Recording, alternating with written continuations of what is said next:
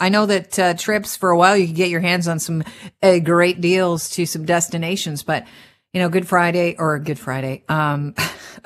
It's a great Friday if you're a shopper. Black Friday is coming up. It's not just good. It's fantastic. Has changed things because, there might be some deals out there, but I think after Halloween, the price of flights started to go up.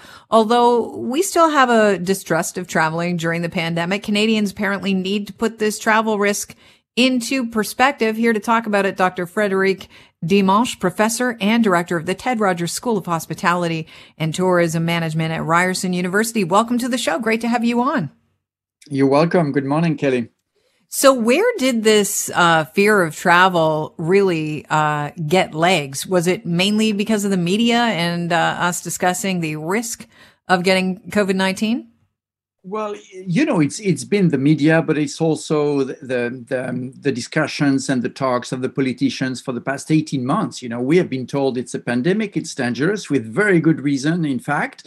But we have been listening to those messages on a daily basis. And on a daily basis, the media are reporting us, like you did just a few minutes ago, how many people are in the ICU, how many people are being infected, et cetera, et cetera. And this, over the past 18 months, has contributed to building fear in the mind of people. Whereas now we tend to be vaccinated. I mean, the vast majority of the people in this country are being vaccinated. The travel industry has been making a tremendous effort to keep people safe with all kinds of different procedures. The borders are reopening.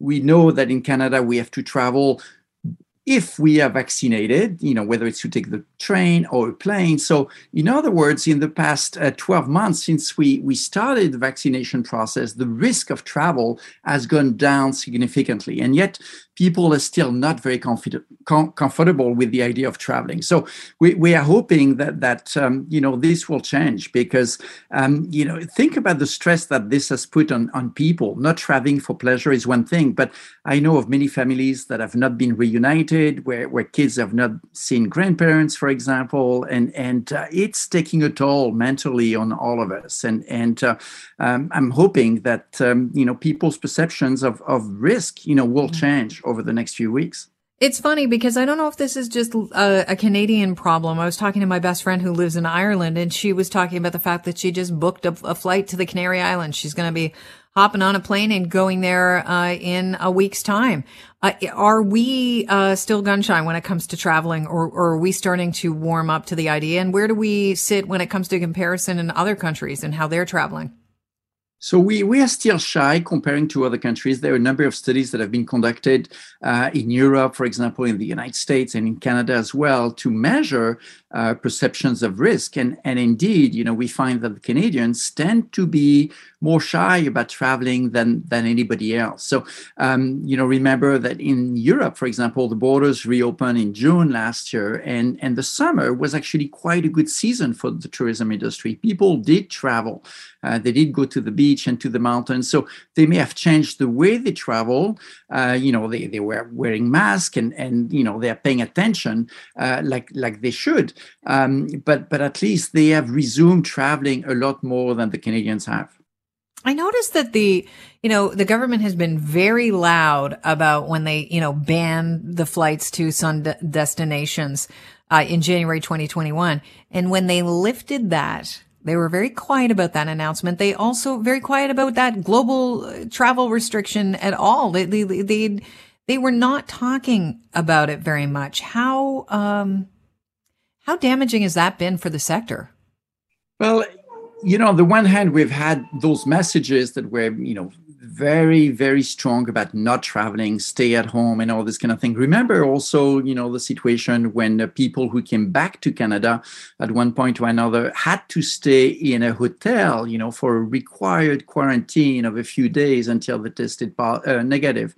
So all of this, had an impact on people, but also on the industry as well. So I think it's one of the reasons why the Canadian government has been very quiet about this when they, reopened basically the borders news a few weeks ago. There was not even a press release, and I think it's about being consistent. They don't want to appear to be going from one side of the story to the other in just a few months. So they let the news came about, and at least the travel industry has been active in trying to convince people that yes, you could travel again, either by train or by plane, domestically or internationally. The risk isn't zero, obviously. We can have, even if you're double vaccinated, you can have a breakthrough case. But the risk is definitely lower than it was before we started to get vaccinated and before our public health guidelines. How important is it that we make sure the message is loud and clear that although your risk has been lowered, we still have to follow those masking mandates and health, hand hygiene and such? Absolutely, that's essential. We are still in a state of pandemic, and there is always a risk. There is always a risk when you travel anyway, wherever you're going. But with the pandemic, that risk is always there. So, whether you travel in Canada or internationally, you have it's upon your responsibility as an individual, to pay attention to the type of behavior that you maintain at home. If you go shopping, you wear a mask, right? If you are working in the city, you wear a mask. When you go to a restaurant, you wear a mask until you sit down and eat. So all those behaviors have to be enforced when people are traveling as well. That's the best way to protect themselves. Whenever I, read a story like this, I'm always, just based on what I do for a living and the conversations that I have with experts like you, I'm always looking for that string to pull. And I wonder if, when I was reading the fact that, people are still frightened of traveling and that the government has been, very lax on letting us know that they've lifted some travel restrictions that were, for non-essential travel outside the country, but they're very favorable on tourism here in Canada and promoting that. How much of that is a strategy to get the economy humming again, to actually look after our own tourism industry that is domestic? Well, there is some of that for sure. But remember that the fear of travel is not only about international travel, it's also about domestic travel. We know some people who are still, very cautious about traveling from one part of the country to the other.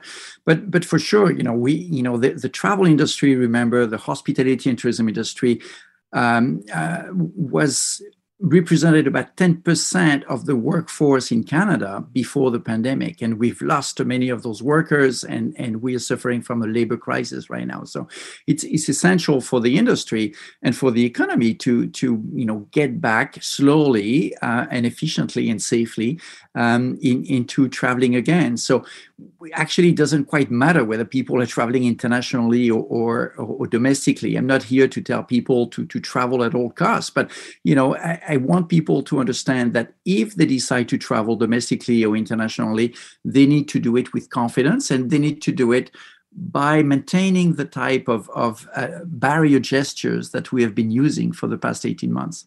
I assume that the fatigue that everybody's feeling with this pandemic actually will lead to more people thinking, you know what, I'm going to take my chances. Are you in agreement? Do you think we're going to see an uptick of people traveling this, especially to sunnier destinations this winter? Yes, probably. I think we'll see an uptick for sure. People definitely have been tired with this pandemic, and I was saying earlier that it's also impacting our mental health. It's impacting families that have not seen each other for a long time. So I think little by little, people will gain that confidence and say, hey, I can travel, I can do it safely. The airports, the train stations, everybody is working very hard to keep travelers safe. And here is an opportunity for us to contribute to the economy, to contribute to hiring people, who have lost their job in the past 12 months. And, hopefully we all do this in a very safe and conscious way. We have to be careful. We are still in the state of pandemic. Frederic, thank you very much for joining us. I appreciate your time today. You're welcome. Have a good day. You as well.